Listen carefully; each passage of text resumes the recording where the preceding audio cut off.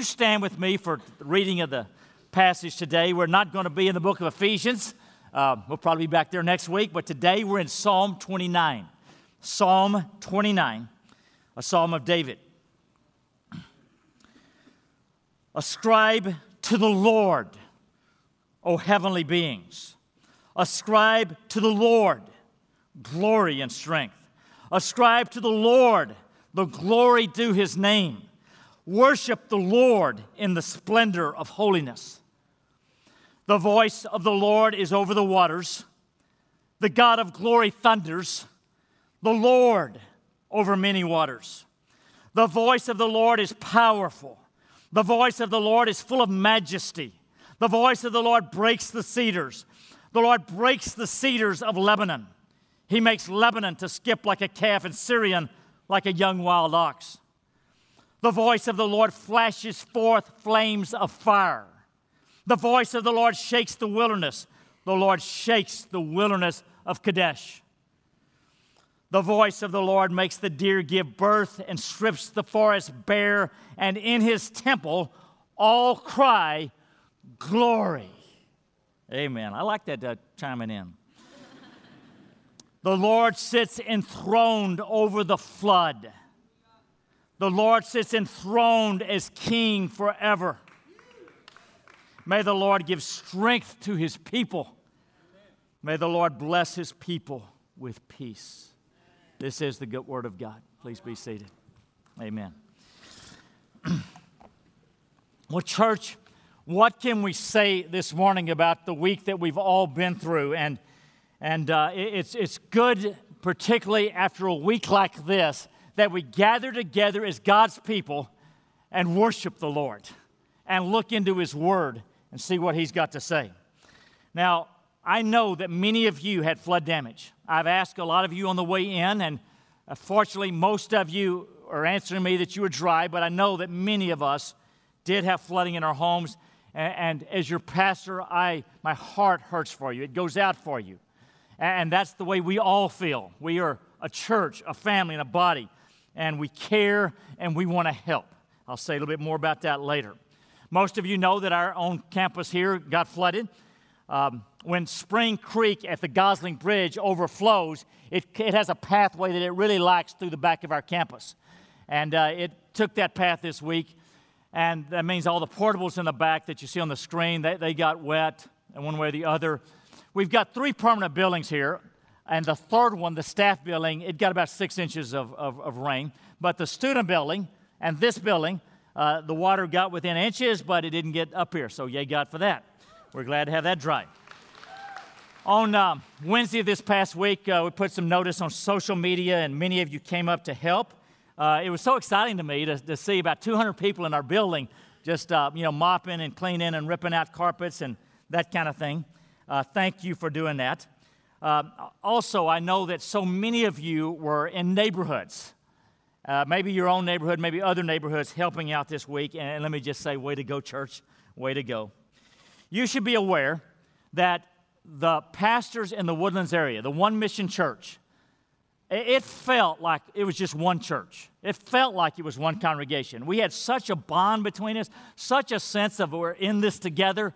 In fact, the texting with the pastors this week was a little overwhelming. At times, I had to opt out of the conversation because it was just too much. But in communication all week, I was on a conference call on Friday with some of the leaders in our city. It's going to be that sort of thing going on throughout the city. God is going to use this to leverage His church as one church more than ever before in Houston's history. That's already happening, and that will happen. You know that the entire nation, much of the world has been watching Houston and a little bit dumbstruck with, okay, what do you do about that? All that compassion and courage that's going on. Just, they don't have, kind of how to process that. It was really striking. I had a friend, Bill Hall, who's a writer and a speaker. Bill said, I think they were silently worshiping and they didn't even know it by their being dumbstruck. We have been praying for 5 years that Houston will become a great city of God. We're not that yet, but we took a big stride last week. there have been, some of us have been praying for revival in Houston for decades. And y'all should know this. There is a prayer network in Indonesia with about 1 million intercessors who for the last 10 years have prayed daily for revival in Houston. Isn't that something? And, maybe no wonder that we've seen the kind of responses of love and compassion and courage that we've seen in Houston this week. Now, we're a long way from revival, but maybe we've taken some big steps, and this is our opportunity as the people of God, as the Church of Jesus Christ, to step up, to love one another, to love people more than ever before in our history. And we need to be very clear that we thank God for any organization that is helping this week. And there are lots of organizations, FEMA, Red Cross, all kind of good organizations. God bless them. But it is only that the Church of Jesus Christ can reach beyond the physical needs, and there will be more floods. So this is not the last physical need. But we, as the Church of Jesus Christ, we can reach beyond and deeper than the physical needs to give people what they really need, the hope and life in Jesus Christ, which is found in no other place. That is what we bring to the table. And so, church, step up to the plate. More than ever, yesterday afternoon about 4 o'clock, I'm reminded of seeing Conrad there. The Van Oos in our church are in a very flooded neighborhood on the other side of Kirkendall with Creekside, just flooded. Some of you live there. And they've been helping all week. And I was talking to Mary yesterday. Gail has a bunch of food to take over.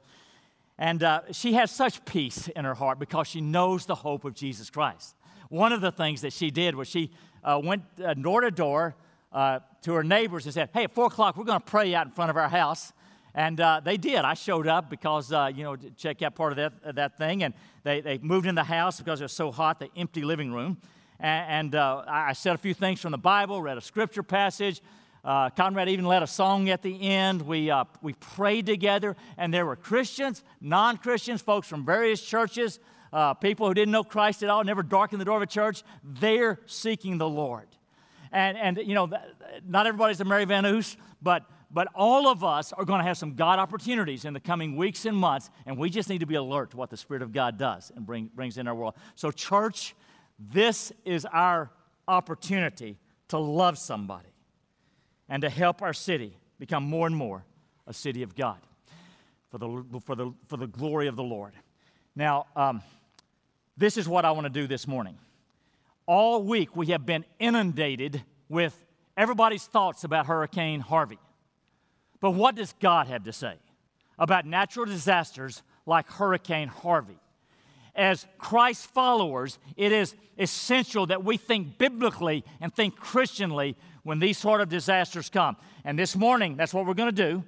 And some of this stuff this morning, you'll be able to drip on your neighbors, whether Christians or non-Christians. So this is the sort of thing. You probably won't set them down and give them the whole 30 minutes, but you'll be able to drip God's perspective upon people in your world all week. Number one, I've got 5 biblical principles. Number one, the Father is still on His throne. I walked in, I'd been in the back, we were singing about God is sovereign, and you were just singing with all your hearts. Amen to that. That's where I start with natural disasters. The Father is still on His throne. He is the King. He is the Lord. He is in charge, and nothing shakes that. That passage I read earlier in Psalm 29, did it not begin by saying, ascribe to the Lord, O heavenly beings. Ascribe to the Lord glory and strength. Ascribe to the Lord the glory due His name. Worship the Lord in the splendor of His holiness. Lord, Lord, Lord, Lord. He's the Lord. 18 times in 11 verses, He's the Lord. He's King. In fact, a little bit later on in verse 10, we read it explicitly, the Lord sits enthroned over the flood. The Lord sits enthroned as King forever. He's enthroned. This Bible, every page of it assumes or states that Jesus Christ is King. Every page of this book assumes or it states explicitly that our God is the sovereign King ruling over the universe. If God was not sovereign, if He was not on His throne, He would not be God. It is part of the godness of God. He has all power. He rules. He reigns. He does whatever he chooses, of course, or he's not even God. Some years ago, I read a book about a hurricane in 1935 off of the coast of New England, which was an immense hurricane. And it was a Sebastian Junger book called The Perfect Storm. Many of you know it from the movie, the George Clooney movie that came out later. But reading in the book, I come across this about a hurricane and the power in it, because the power goes with sovereignty. He said a mature hurricane is by far the most powerful event on earth. The combined nuclear arsenals of the United States and the former Soviet Union don't contain enough energy to keep a hurricane going for one day. A typical hurricane encompasses 1 million cubic miles of atmosphere and could provide all the electric power needed by the United States for 3 or 4 years. All the nuclear arsenals that we've had, immense power, not one day could it sustain us in electricity. Hurricane Harvey, 3 or 4 years. Friends, we're talking about real power here. And that power, that's in one of many hurricanes that we're going to have each year on one little planet, in one little solar system, in one galaxy. Out of 100 billion plus galaxy, our God is so much bigger and more powerful than all the hurricanes put together. God is the sovereign, holy, infinite God. He is so big. He is so big. And so let's just start by reminding ourselves that God is on his throne. We're not shaken. God is on his throne. He's the king. Did we not pray right at the start of the Lord's Prayer, Lord, may your kingdom come? At the end of that prayer, did we not pray? Getting a little carried away here. At the end of that prayer, did we not pray, yours is the kingdom and the power and the glory forever? Does not the Bible end with the book of Revelation? And the main point of Revelation is not all of the obscure imagery and prophecy that none of us fully understand. Do you know what the point of the book of Revelation is? It is this: Jesus Christ reigns. Jesus Christ rules. Jesus Christ is the King. That's the message of the final book of the Bible. So, be still and know that I am God. That I'm God. I will be exalted among the nations. That should be on the passage, if you don't mind. I will be exalted among the nations. I will be exalted in the earth. Could you say that with me, please? Full voice. Be still and know that I am God. I will be exalted among the nations. I will be exalted in the earth. Number one, the Father is on his throne. Number two, this world is bent. We do not live in Eden anymore. I'm quite confident there was never a hurricane in Eden. I don't even think there were mosquitoes in Eden. We don't live in Eden. We live in a post-fall, sin-soaked, pain-filled world. And we are not in heaven yet. We don't live in Eden anymore. We're not in heaven yet. But we live in a world in rebellion against God. And there's all kind of pain, suffering, trials, and disasters, including hurricanes on the Texas Gulf Coast. Now, we expect it. We're not surprised, caught off guard that there's great suffering. We expect it. Jesus Christ said, John 16:33, in the world you have tribulation, but take courage. I have overcome the world. Do you know when he said that?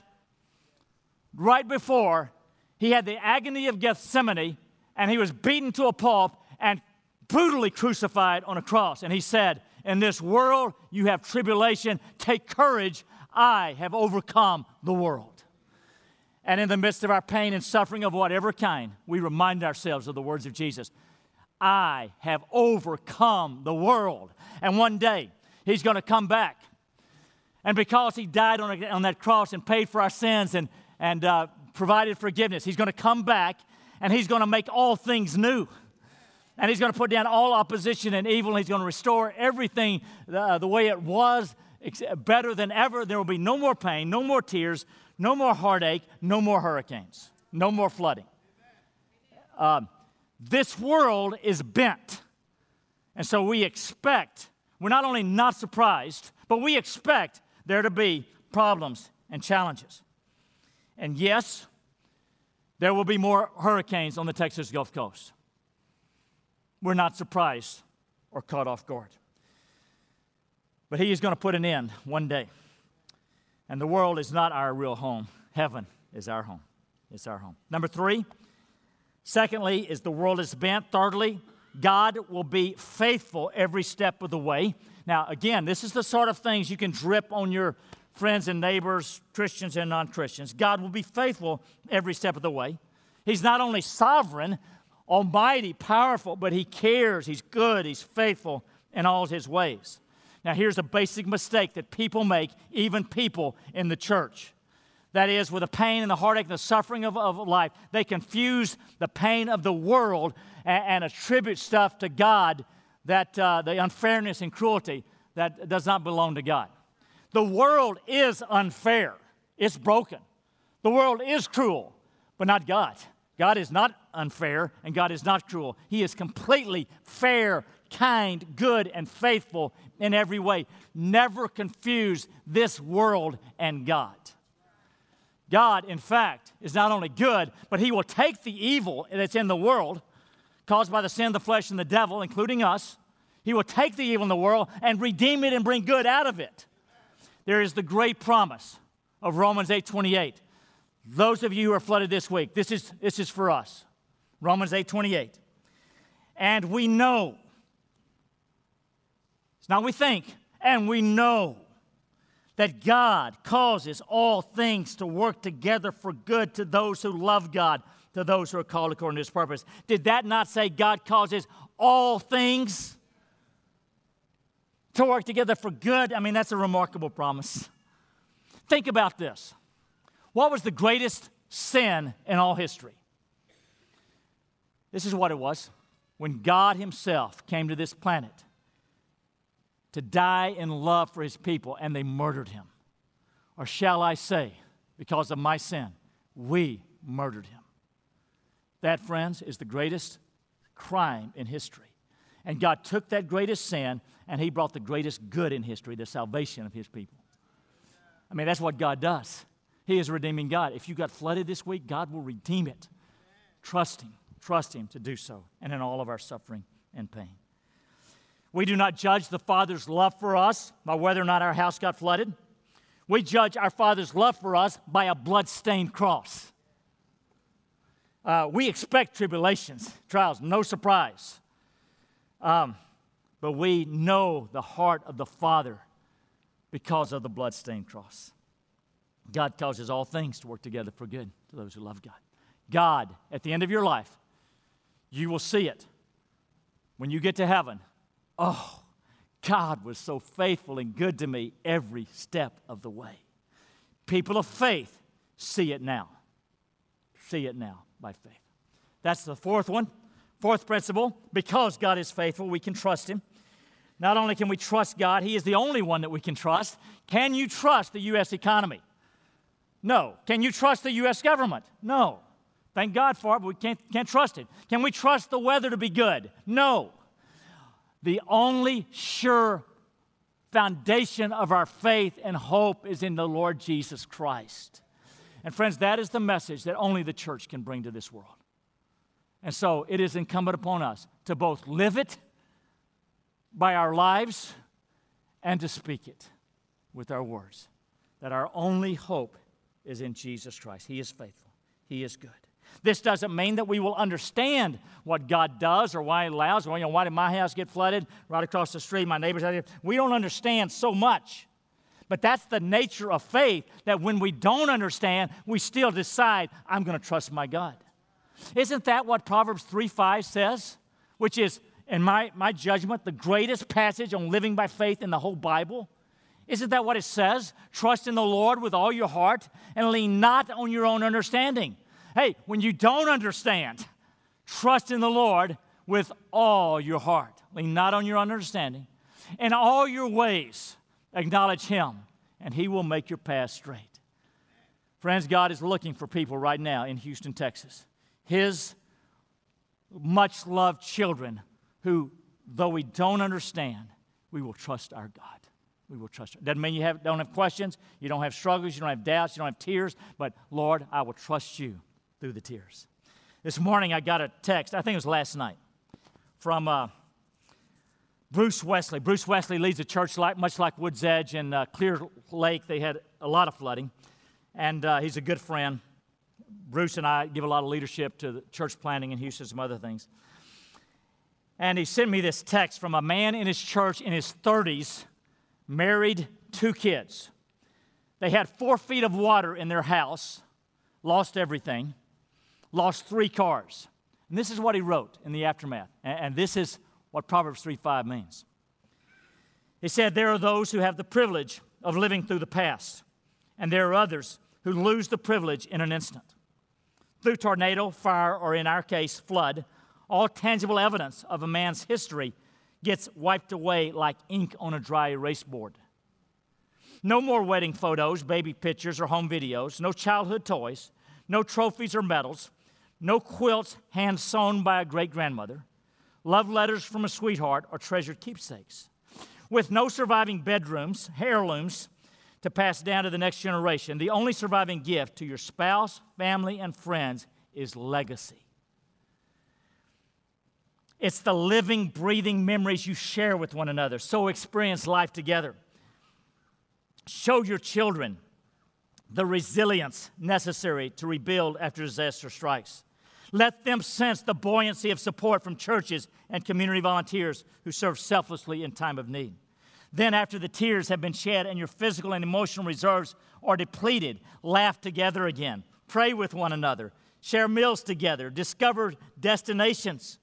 Create powerful memories with your loved ones to counteract the searing pangs of loss.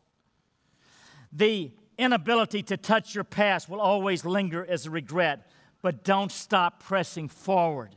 Don't hesitate to forge an enduring legacy that overcomes hardship and presses forward to a new and better day.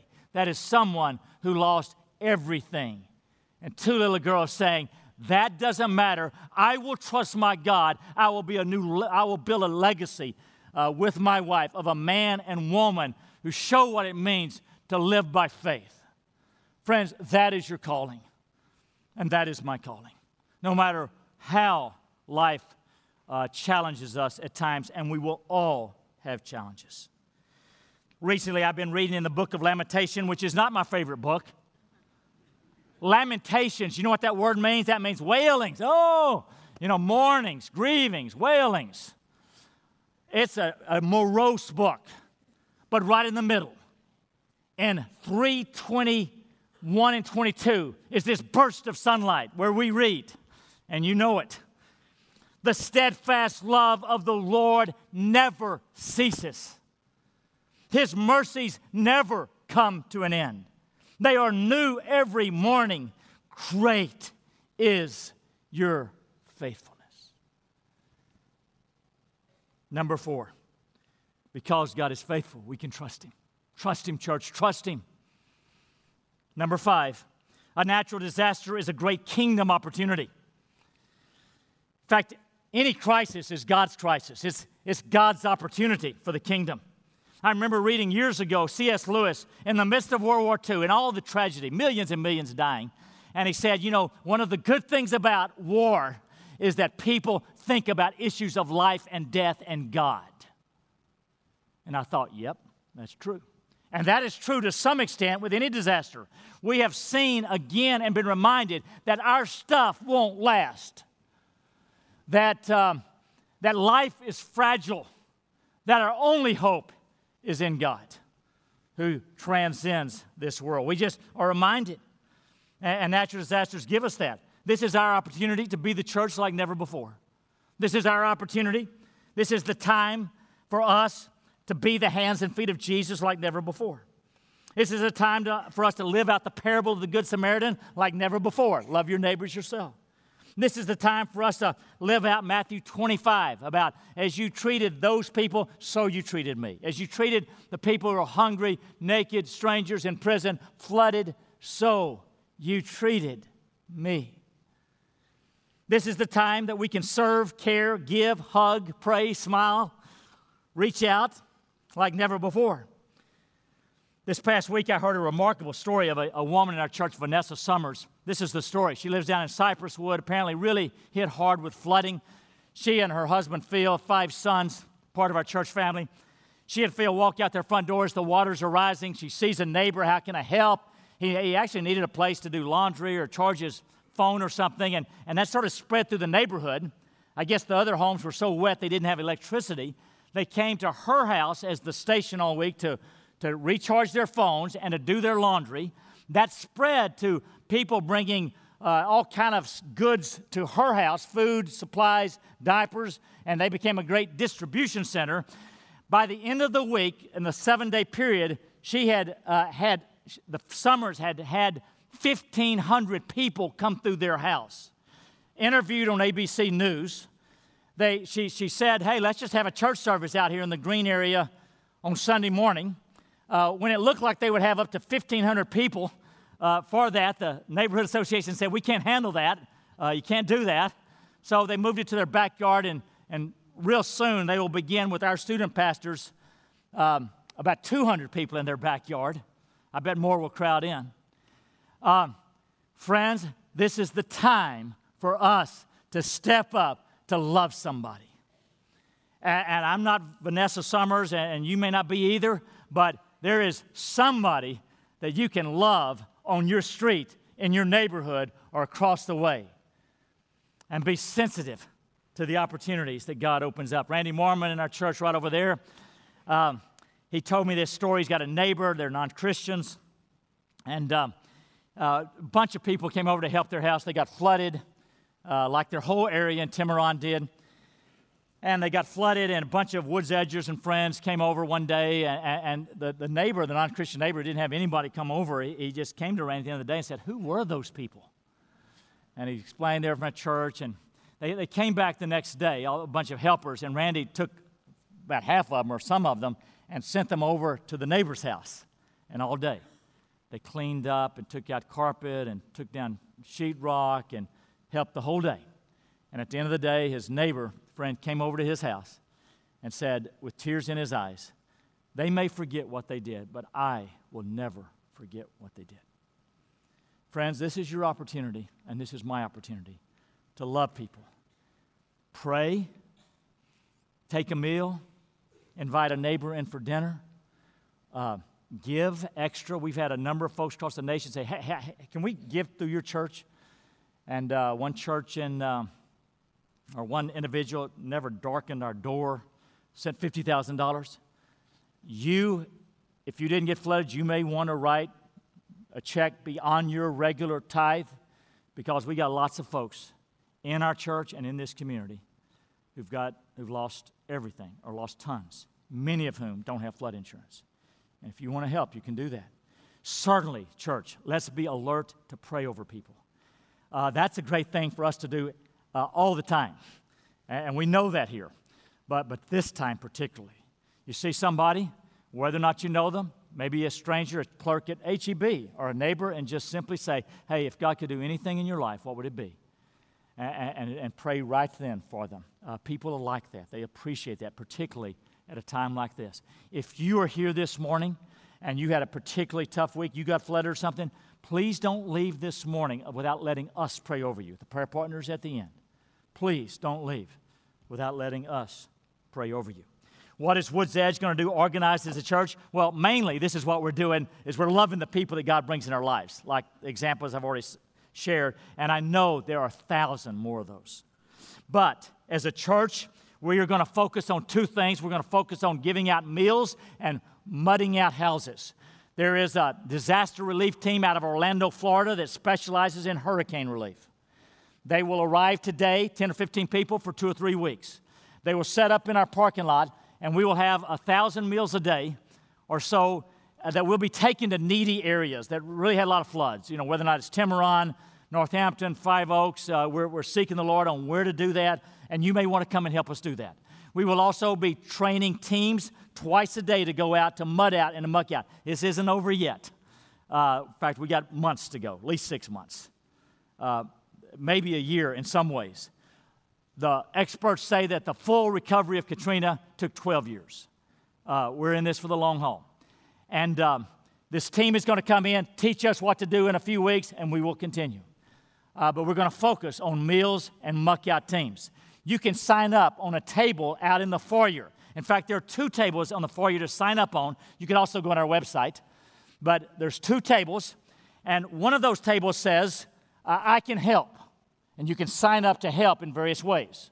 The other table says, I need help. That's for those of you who had flooded homes and stuff. Now, there are only 2 tables. One, I can help, and the other one, I need help. There's not a third table for sitting on the couch. Everybody needs to sign up to help in one way or the other. And I know that most of you have been doing that, but we want to press in. We want to live that out. Friends, this is your opportunity. Do you know that you are most alive when you are serving people and loving people for Jesus Christ's sake? Do you know that the biggest homes, the most famous celebrities of Hollywood, they don't have any real peace and joy in their hearts because of that wealth? Do you know who has the wealth? The Mother Teresas of the world. That's the true wealth.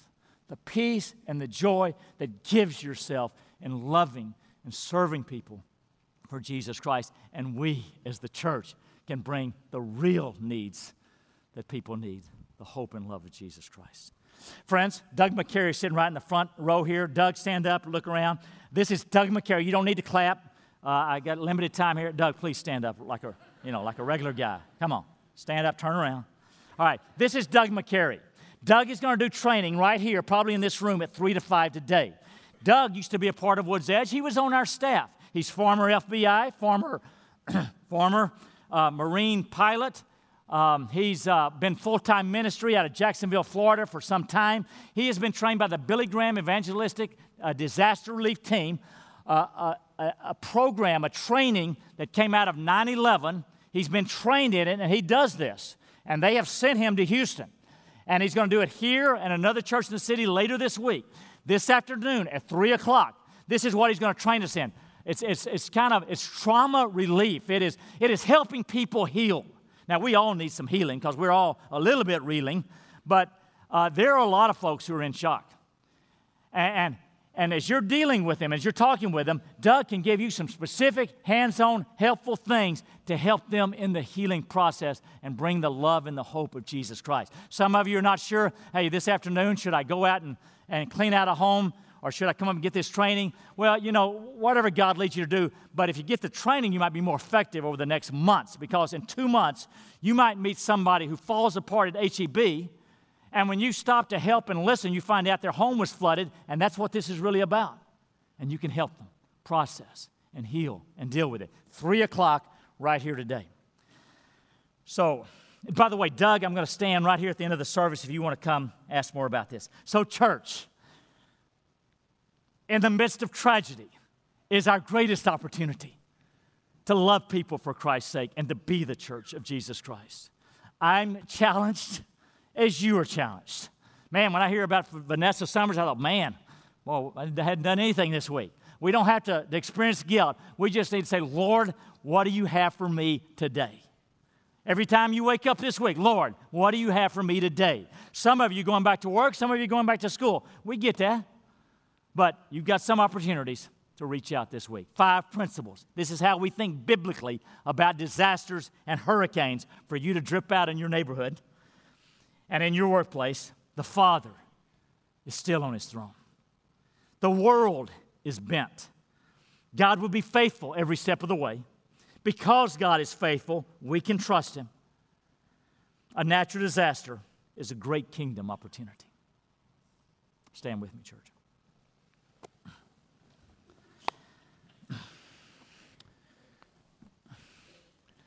If you're with somebody that you trust enough to lay a hand on a shoulder and arm, do so. Go ahead. Just reach out. Lord God, we are in this together. We are the church. We are the community. We are the body of Jesus Christ. Would you please, Lord God, help us to be the church and to love people and to reach out. Lord God, we pray for those in our midst who had great loss this week. And we pray for those in our city who had great loss this week for your special grace, encouragement, peace, and provision. Bless them. Bless them. Lord, these are our prayers. In Christ's name, amen.